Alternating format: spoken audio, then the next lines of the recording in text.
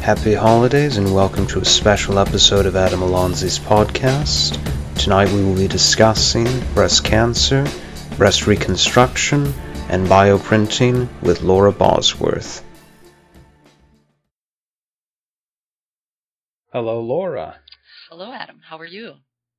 Wonderful. Pleasure to have you on in this festive season. It is fantastic to be here with you. I stumbled upon some of your videos months ago and was intrigued by your company because at the time I was researching bioprinting. Now, can you tell us a bit about Tivido? Yes. Pronounce it for me. Tivido. The name, just a little history, comes from the combination of two Spanish words. The word for tissue, which is tejido with a J, and the word for life, vida. So I replaced the J with a V, and voila, Tivido. But what at Tivido we're doing is we're using 3D bioprinters and living cells that we collect directly from patients to create reconstruction products. Really a broad platform, can address a great deal of needs in reconstructive surgery, but our first target is for breast cancer survivors who have had a mastectomy, and specifically to rebuild the nipple for those women who no longer have them. I think we can all get behind that effort. Everyone likes helping others, and most everyone likes nipples. Turns out men and women both like nipples, so it's a fantastic party conversation. I know, I had no idea women liked them. Yep. It's a brand new discovery. What exactly got you into this field?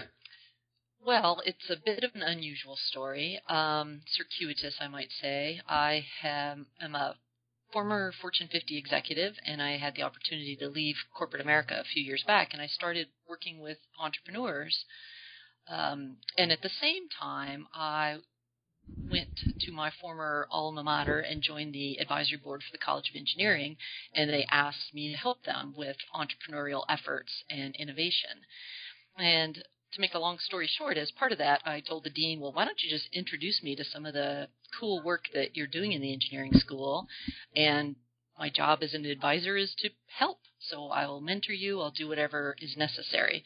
And they had some fantastic work that was going on there, one of which was Tom Boland, who is actually considered the grandfather of bioprinting. He's the one 10-ish, maybe 15 years ago, really invented the first use of a printer and printing cells. And the more I spent time learning about what you could do with this idea, the more I just was drawn to it and felt like you don't accidentally stumble across these things. You come across these things for a reason. And so, I went to Tom and to the dean and I said, I think we have to spin out a company and see what we can do. It's high risk. It's a long time to market, but if we don't start now, it's not going to happen. And that's kind of how it went. Now, as anyone with a 3D printer knows, there are initially some challenges to printing even simple objects, and especially when you're inexperienced, but there are considerably more challenges to making living tissue, or making whole organs. Yeah, there's probably a lot of things we could talk about, but one of the things is just to think about the scale and the size that you're working with. We're working with cells, living cells. Generally, depending on which cells you're working with, they're on the order of 10 microns, 20, 50 microns. So these are very, very tiny. And then cells are living organisms, and they have a very specific environment that is required to keep them alive. So just like, we have to have the proper percent of oxygen in the air, otherwise we don't make it. They too need to be fed oxygen as well as nutrients to stay alive. And so the ability to work at that size with the proper nutrients and to go kind of through a mechanical piece of equipment and still have the cells alive on the other side, and at the right temperatures and in the right environment, and then do what you want them to do is quite challenging. And so the bioprinter adds a complexity to that biologists have been working with for quite some time. So it's hard to know which is harder, just the biology part or the bioprinter. They're both complicated. Right. You don't want to apply too much heat when you're shooting the cells out because that's not good for life. That's exactly right. And you want to get your scaffolding right because you need to get the cells to differentiate ever so precisely. That's exactly right. You need them to do what you want them to do and potentially become what you want them to become. And so the environment has to be very, very carefully set to induce those mechanisms. And we can throw out a bit of vocabulary here that relates to what you're doing. Allographs. Allographs being typically in humans, that means you're using human cells, but you're not using your own human cells. You're using, a source, a safe source. Autologous, that's what we're working with. Autologous means that you're using your own cells. And then, of course, the other one, is xenografts, with an X, and that means you're using other animals, perhaps porcine or bovine, or like we like to say, pigs and cows, and all of those are used in, products, medical products, in human use. But there are issues with xenografts, and there are even issues with some allographs. Right. So one of the things that we look at quite a bit from the allographs are there's some really interesting skin tissue products. In fact, I want to say the first FDA-approved tissue-engineered product was an allograft, a Dermagraft. And Dermagraft is used, it's really a skin substitute. And the thing about those is although they have skin cells and they're live and they have a lot of the components, they don't really have vasculature, which is sort of your blood structure, your capillaries and things like that. They don't have that. And what you find is that they kind of graft, in other words, reconnect, but they don't fully. In some cases, they just create a very, very sophisticated bandage that has a very human-like environment. But they don't necessarily graft as well as, if the surgeon went in and took a piece of your rump and moved it over to where your wound is. The problem, though, with doing skin grafts is now you also have a wound on your rump. So in some cases, that's not very viable. Now, in the case of skin, because it's a very surface thing, there's not a lot of issues with rejection. But allografts, so another example of an allograft is organ transplants. So when people, need a liver transplant, they have to get that from somebody, unfortunately, who's probably just passed away, and they have to be on immune rejection drugs for the rest of their life because that's not your own cells. And so for us, we're working with autologous. We feel that the immune response, the rejection response, all of that should be extremely low risk. We think it's very unlikely that we'll have those sort of issues, and that's one of the reasons we're using autologous cells. Really, it sounds like the only viable option, the most viable. I think it is in a kind of this breast reconstruction space. It seems that the trade-off, the side effects of using immune response drugs, the risks associated with that probably don't outweigh the benefits of reconstructive improvements. So yeah, I just am not sure that an allograft in that scenario will work successfully if it's a permanent one.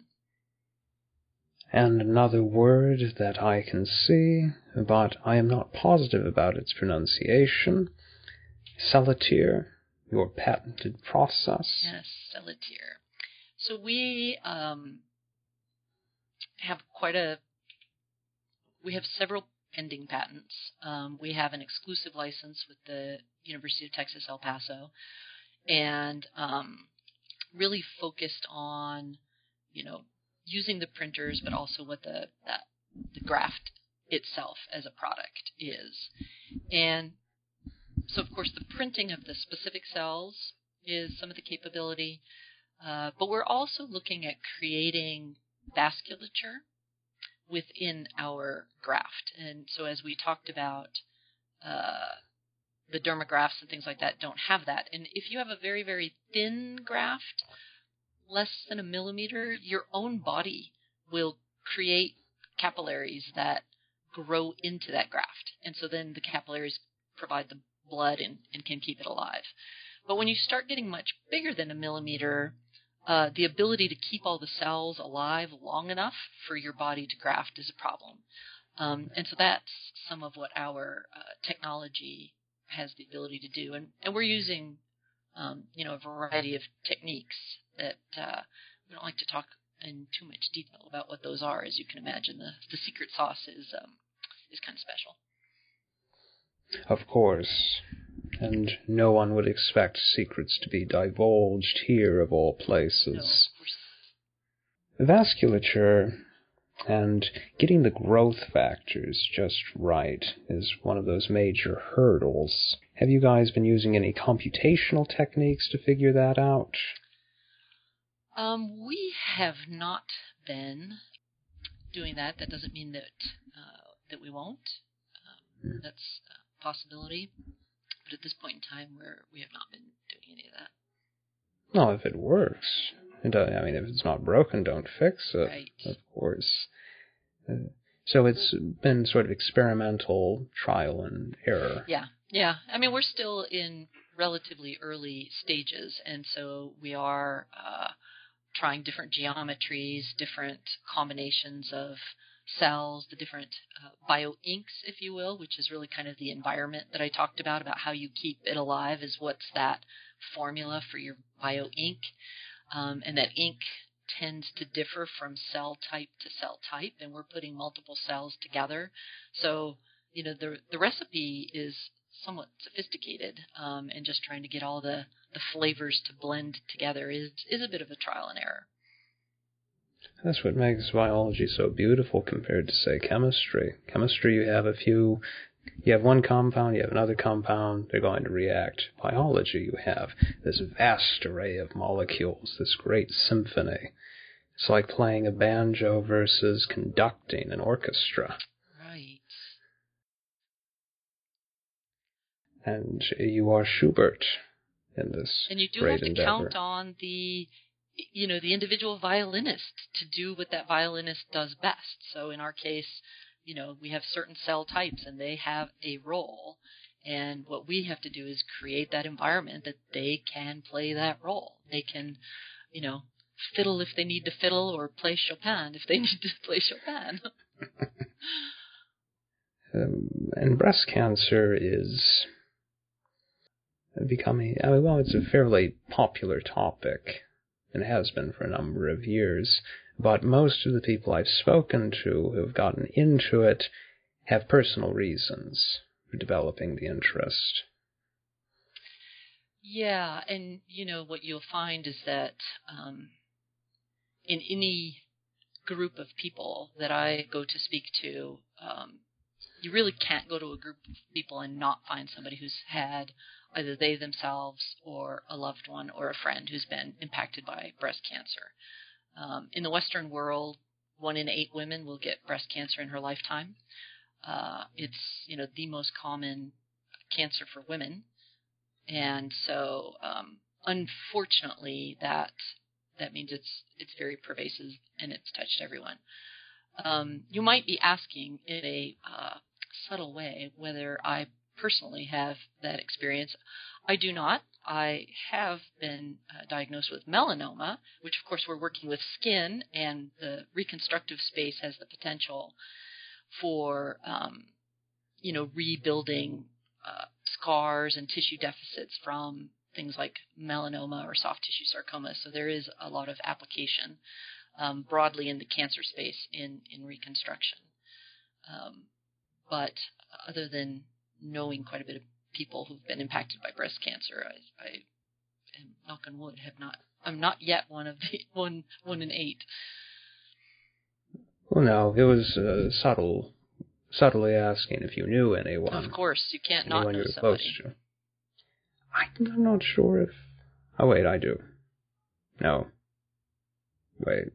Probably if you talked about it, you'd be surprised how many people will come up to you that you don't realize, right? Just even friends that maybe their aunt or their grandma or somebody like that has been. In the extended network. Yeah. Now, so one of the things, though, that I do want to talk about is that, 30 years ago, the 5-year survival rate for breast cancer was about 75%. And as you mentioned, you hear about breast cancer a lot. The Komen Foundation, there's a lot of very public activity. And a lot of that research has really had a huge, huge impact. So today, the 5-year survival rate is 99%. And that's pretty fantastic. And what it means is that women are getting diagnosed at a much earlier stage, so their survival is longer. They're getting diagnosed younger. And even preventative mastectomies are on the rise, right? So they know about what genes, so you don't even have to have it. You don't even have to detect it yet.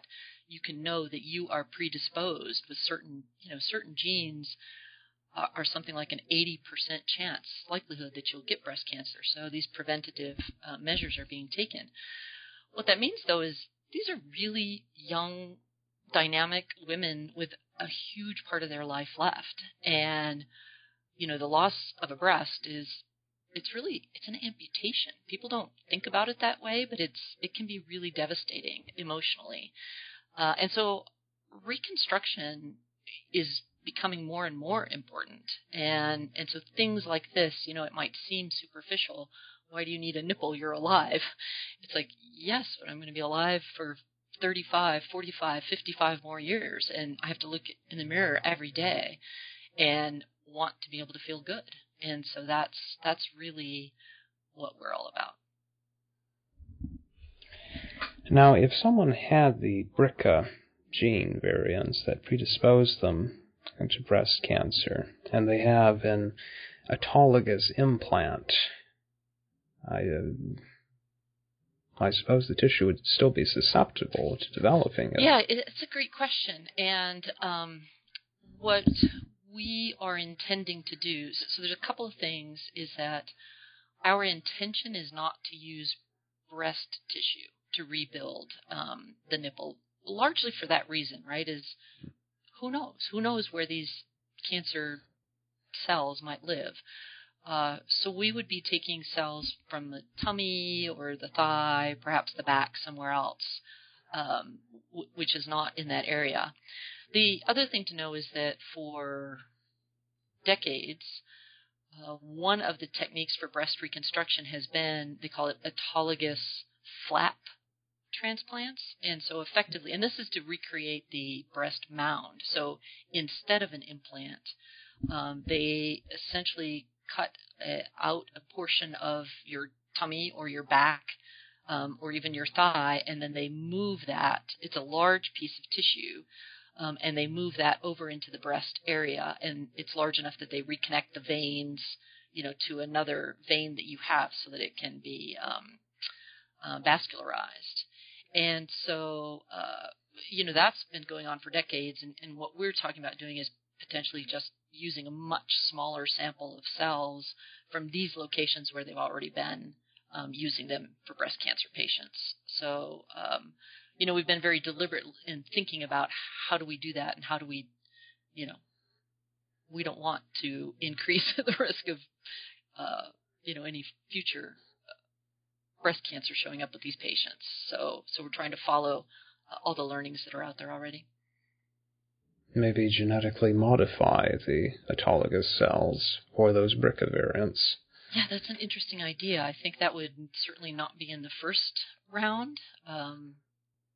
But we've got a lot of years. There's going to be a lot of years of this out there, and at some Oh, point, yeah. how you bring in the nerves and recreate feelings and this field of regenerative medicine, we're just at the beginning, the very, very beginning, taking baby steps.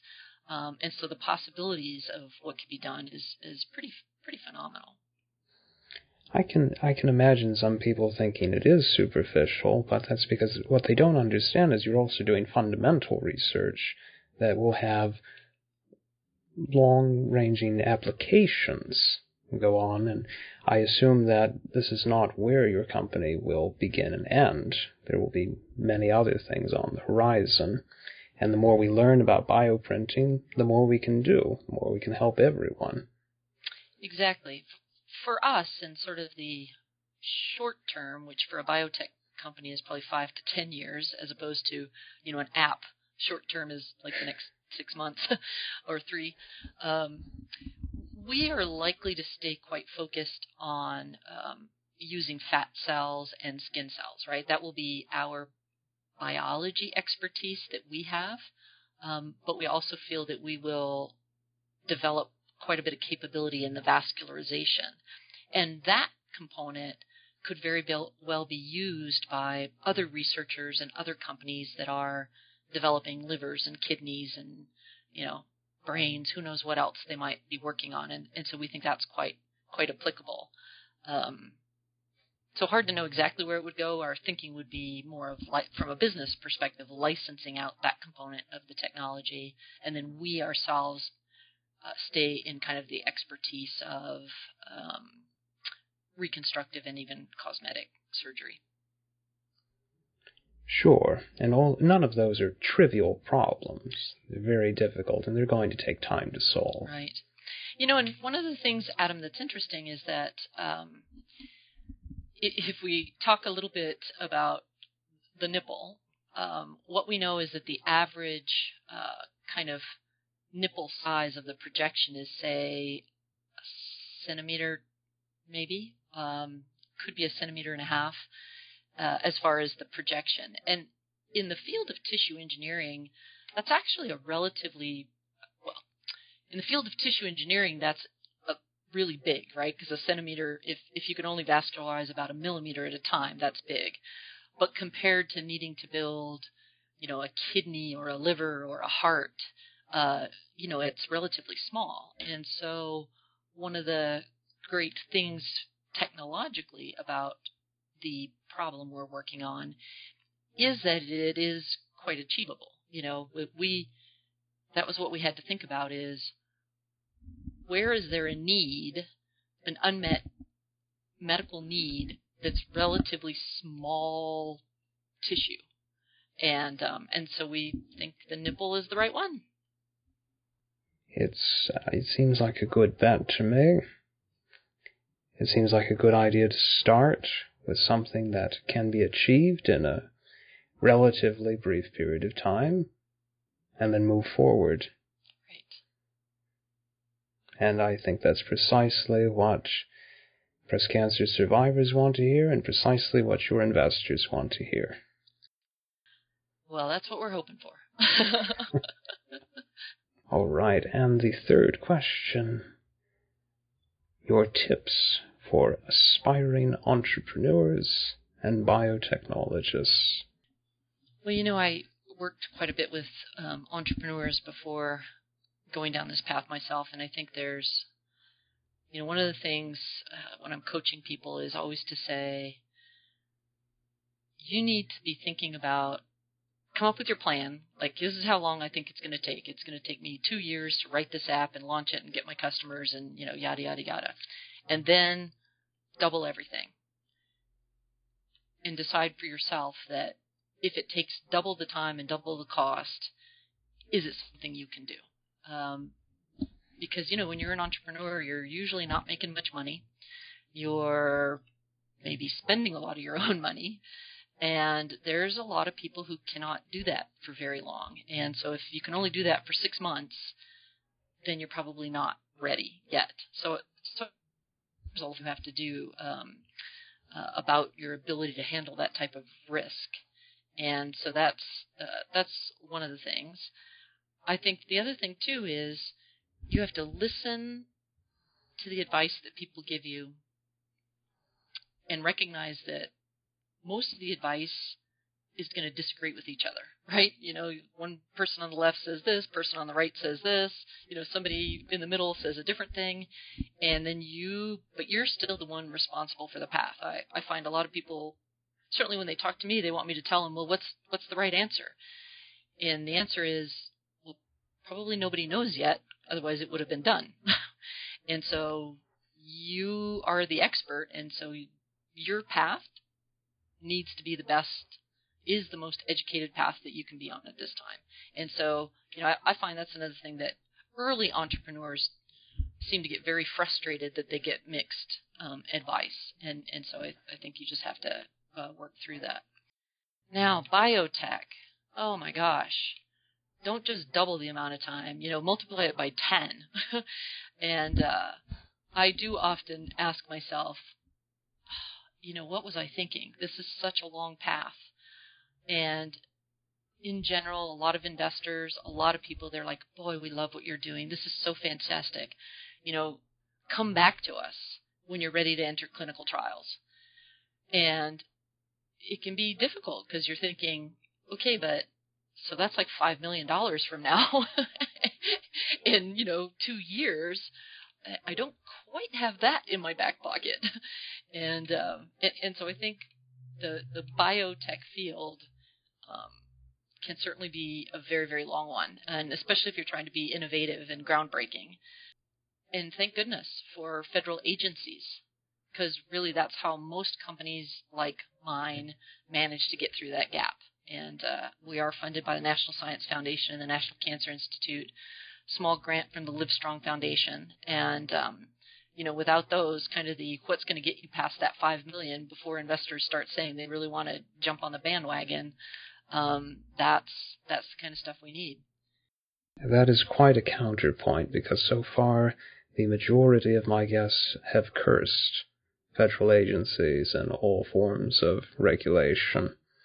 So yay for that diversity of experiences and opinions. In fact, I think I just saw on Facebook today that's the anniversary of when the National Cancer Institute got their mission some decades ago, and I thought, oh, what a blessing for companies like mine.